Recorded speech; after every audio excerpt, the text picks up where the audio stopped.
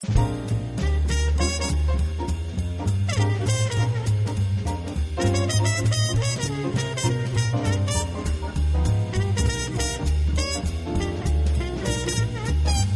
you're trying to stop ransomware and other types of malware attacks against your computers, you're fighting a losing battle. Hi, everybody. I'm Bob Bowman, Managing Editor of Supply Chain Brain, and this is the Supply Chain Brain podcast.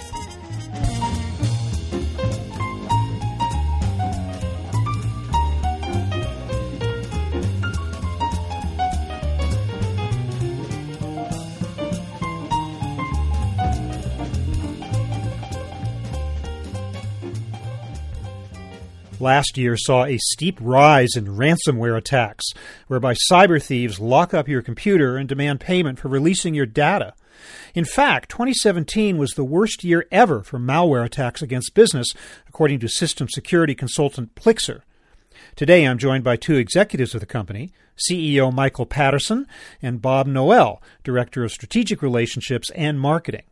We're going to have a discussion about how to stop malware from infecting your computer.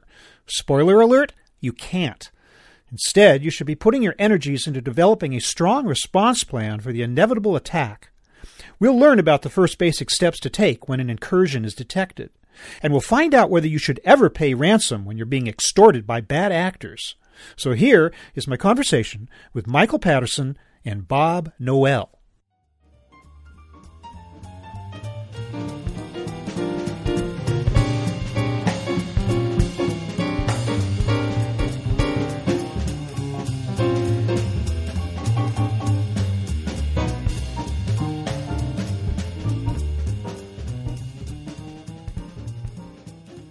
Michael Patterson, welcome to the show. Thank you for having me. And Bob Noel, welcome as well. Thank you, Bob. I appreciate it. It's a pleasure to be here. Mike, I want to start with you. Could you just give me a sense of what is the trend right now in the occurrence of ransomware, like over the last year versus the past?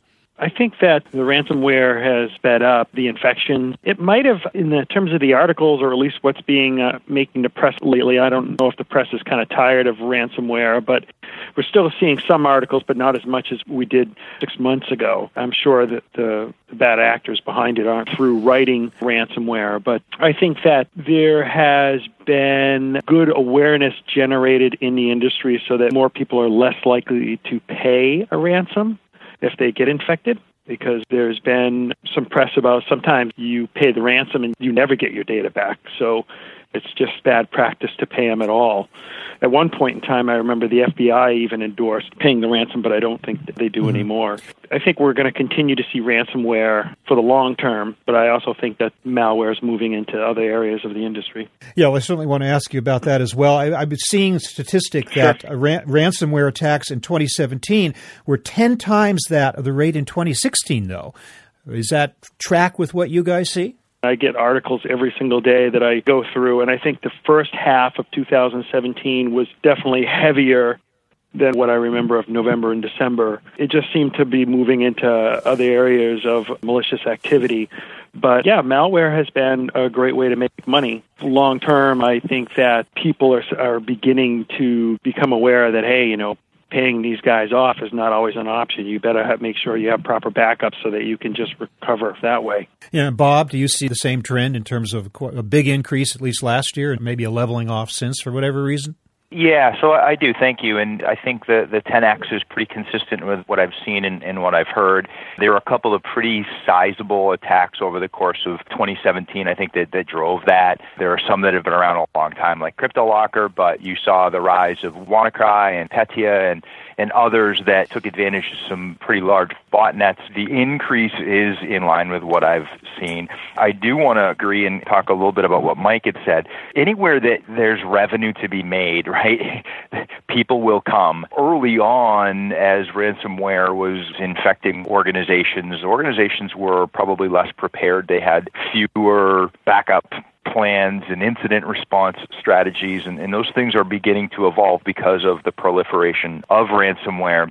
But anytime that there is money to be made in extortion that is successful, although rates are still, I think I agree with Mike, are probably declining in terms of the number of people that are paying, there's still revenue to be made there. And as long as that's the case, the bad actors are going to focus in these areas.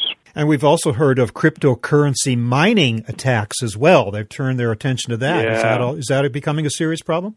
Absolutely. The bad actors are hijacking CPU cycles. And again, you can do that through things like botnets, where you go after infected devices, you look for lateral vulnerabilities, and you infect devices and essentially steal the CPU for the purposes of mining Bitcoin and cryptocurrency. And I go back to where there's money to be made, and these are areas where bad actors are generating revenue, right? Extortion through ransomware and encryption. And by essentially silently sitting on devices, stealing CPU cycles, essentially in the background and leveraging CPU of third-party devices to earn money. And as we said before, any place that there's revenue to be generated, there will be focus. Do the two of you feel that companies and business are sufficiently awake to the problem? Yes, it's a business choice. I do think that even small tradespeople are aware of how they have to be very, very careful what they click on. They're very suspicious about anything they receive. I know I've got daughters in high school, and they're very careful about anything they click on. However, sometimes it's a business decision. You're like, wow, what if my phone gets infected? I don't have proper backups. You know what? All my contacts on there, I'm not really worried about it. If they lock up my phone, I can't get to it, and I got to blow it away to restore it. Larger businesses, they tend not to think that way. They have to have backups.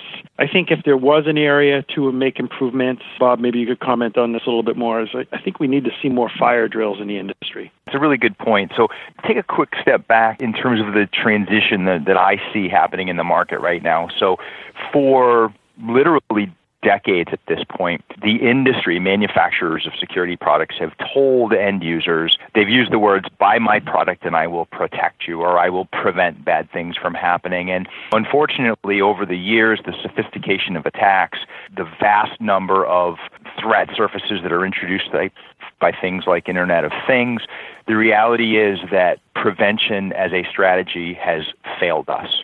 And where I see the industry beginning to transition even from the board, it's slow, but I do see it starting to gain traction. But even at the board level, organizations must understand and embrace that the prevention as a strategy is failing, that what organizations need to do is transition the mindset in terms of people, personnel, and budget spend towards incident response. Things like ransomware will get in.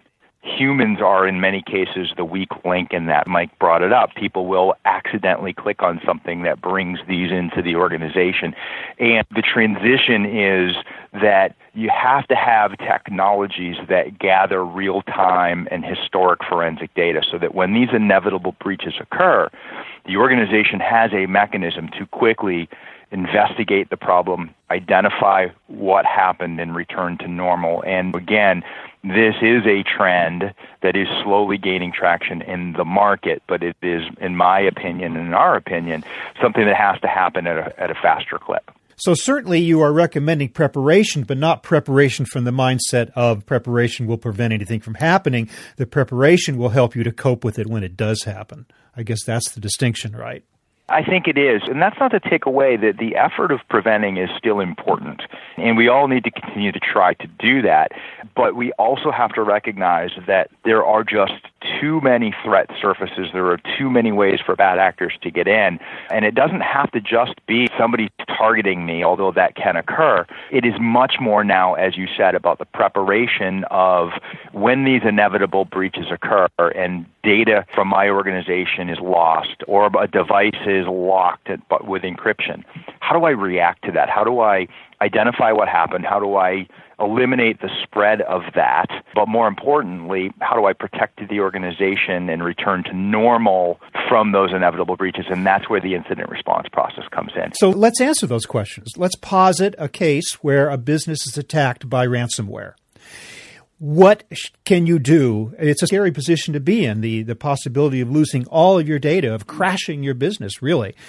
What can you do when you're faced with that inevitable occurrence? The first step is you've been compromised because literally your screen shows a screenshot that says your data's been locked. And so in a ransomware attack, the first thing that you should do is remove that device from the network so that it is not trying to laterally move. So as soon as you know that, you should remove the device. That's step one. Step two is to look into, there are technology platforms that are called network traffic analytics. Full disclosure, this is something that Plixer does, but there are technologies that gather data about every conversation that's occurring across the network, and they store that data. So now you know, okay, I have a device, it was compromised, I need to go into my forensic database, and I need to look for the communications that device had. I want to understand what command and control server that device reached out to actually get the malware, because I want to ensure that no other device on my network has the ability to reach out to that same command and control server. So I can identify it, then I can create filters and eliminate other devices from being able to do that. I also want to be able to look at the traffic that was generated from that infected device to look for what type of lateral movement that attack is trying to take. Ransomware, in many cases, will not just encrypt data on that device, but it will try to propagate itself to other devices so that other devices become locked as well. That is typically done over a protocol or an application or a transmission type that is consistent. So I want to be able to look historically into the communication of that infected device, understand how it is trying to move laterally, and similarly, I can look now for any other device on my network that is behaving in that way, transmitting over that protocol, and lock those down to prevent the spread. So that's number two. I think Mike brought up the point, it's very important before the fact to have these drills. So organizations need to understand what data is important to them and that they can't live without. They need to implement really strong backup and recovery processes, and they need to practice those so that if a device is encrypted, that rather than having to pay for restoring that data through the course of extortion and a ransom, that instead they have a mechanism to back that data back up and restore it. And so at a very high level, broad brush, those are the types of incident response processes and thought patterns that go into preparing for these inevitable breaches. But so many corporate systems are tied into a network. So is it the case that when you first discover an infection, it's only on one device? Is it not possible that the entire network is simultaneously affected and there is no single device that you can remove from the system to stop it from happening? It's unlikely that everything's infected. It's likely that more than one device is infected. Identifying those machines, if you don't have a profile, basically you need to know how these devices normally talk or what applications they normally communicate with. And that way you can go into your analytics platform and say, okay, ignore this type of traffic, ignore that type of traffic, and start narrowing it down, especially if you know a time frame from when it beaconed, or maybe when the firewall or your detection system uncovered something suspicious from that box, and start looking at that traffic. Then you can take that profile and you can say, all right, is anyone else in the network communicating with that same pattern? Because it's not feasible to go manually check every PC in the company. It's just not going to happen. These log systems are really critical, because if the FBI or you were to hire a forensics team to come in and say, hey, help me figure out what the heck is going on. My data's been compromised. I have no idea how. They're going to say, well, where are your logs? Similar to this, the police walk into a department store. They're going to say, well, I see you got some cameras. Let's go look at the video footage. The network traffic analytics then provides the basis of a forensic investigation, correct? Yeah. Yeah, absolutely. Yeah, you got to have logs. And if you don't have logs, it really stinks, because then they say, well, we're going to have to wait to see if it happens again, and then we'll start capturing logs going forward. So now you have to pause and just wait for more malicious activity to occur, which really stinks. So you absolutely have to have your camera system, your analytics system, warehousing all the flows, all the logs, FIFOs the data, so it saves it for 2 weeks or 2 months or whatever you want. And then it rotates it out so that when you do have an incident and everybody gets infected, all large companies are currently infected, then you can use the systems to start investigating machines that are acting suspicious. Now, you talk about backup. How much backup? How much of your company's data should be backed up in anticipation of an attack? And where? My take, when I look at our own company, I say, look, identify what we call, at Plixer, we call them our oracles. These are our critical systems. This is the data we really care about, and these are the machines that need to interface with that data. And they interface with that data using these particular applications and nothing else. We also take those machines and we block them from the internet so they can't, if they request updates, they're just going to get denied until we routinely manually visit these machines. We have that luxury as a smaller company to a few dozen machines and just periodically run updates on them manually. You got to identify the machines and where the data is. You don't just back up everything. That's ridiculous.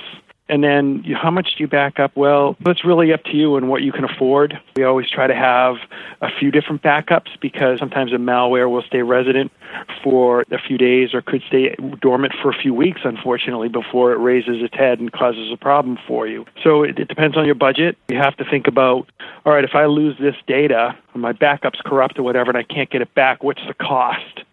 Okay, where's it? Does it completely shut down my company? Well, they weigh out the cost for that and insurance so that you can basically keep reasonable updates in the event. If your ticketing system goes down, yeah, that's costly. Yes, you need records of that, but is it as costly as your CRM or maybe your finances? Probably not. So you have to kind of make some decisions like that. If you just focus on your oracles and not every system in the company, just focus on, what's really mission critical, then I think that makes it a little bit easier. Where does the cloud come into the picture in terms of providing that necessary backup and either helping or exacerbating the problem? If server farms are attacked, then you really got a problem. But how does the cloud figure into this whole picture? There are a couple of different ways that the cloud can be, as you said, both helpful and an interesting challenge. From a disaster recovery standpoint, I think I find a lot of organizations that are storing data up in the cloud and utilizing that as a disaster recovery and backup, and I think that's a good practice. As Mike said, I think most organizations, in terms of their critical data as it pertains to servers, are probably already utilizing some sort of a backup mechanism for that data. It's oftentimes more the end stations in terms of where data that might get encrypted. So I think organizations need to identify what is critical data and where that's stored. If you are storing data that's critical to your organization on an individual end device, that's putting your organization at risk because in that case, it's probably not going to be backed up in a mechanism that it can be stored. So leveraging some central repository, whether that be in the public cloud or in your own data center, I think is a really good practice for any data that you perceive as critical to the business.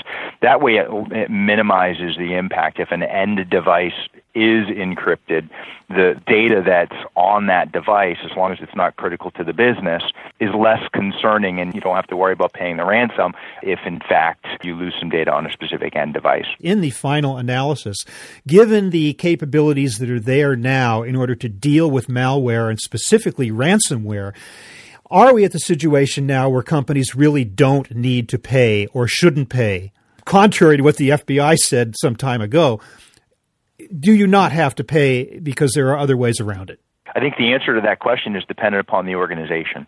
So for organizations that have prepared, that have mechanisms in place, right, have an incident response process that's defined, in many cases they are in a position now where that data can be restored and is not necessary to be paid. I think organizations that have not spent the time to properly prepare may in fact find themselves in a position where that data is critical. It would be a massive impact to the business if they lost that data, and they in that case find themselves in a very difficult situation, and in many cases they do pay. $20,000 to get all your data back? In some cases I would think it's probably worth it versus shutting your company down for an extended period of time.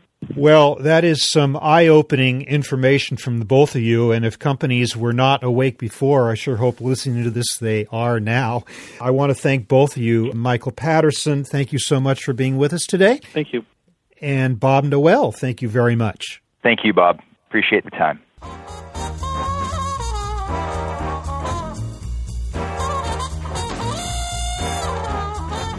That was my conversation with Michael Patterson and Bob Noel of Plixer, talking about how to respond to ransomware and other types of malware attacks. We're online at www.supplychainbrain.com, where we post a new episode of this podcast for streaming or downloading every Friday. You can also read my think tank blog, watch thousands of videos, and access all of our other content, including the digital edition of our magazine. Look for us on Facebook and LinkedIn, and follow us on Twitter at SCBrain. You can also download or subscribe to the podcast on iTunes. Got any comments or suggestions on this or any episode? Email me at rbowman@supplychainbrain.com. See you next time.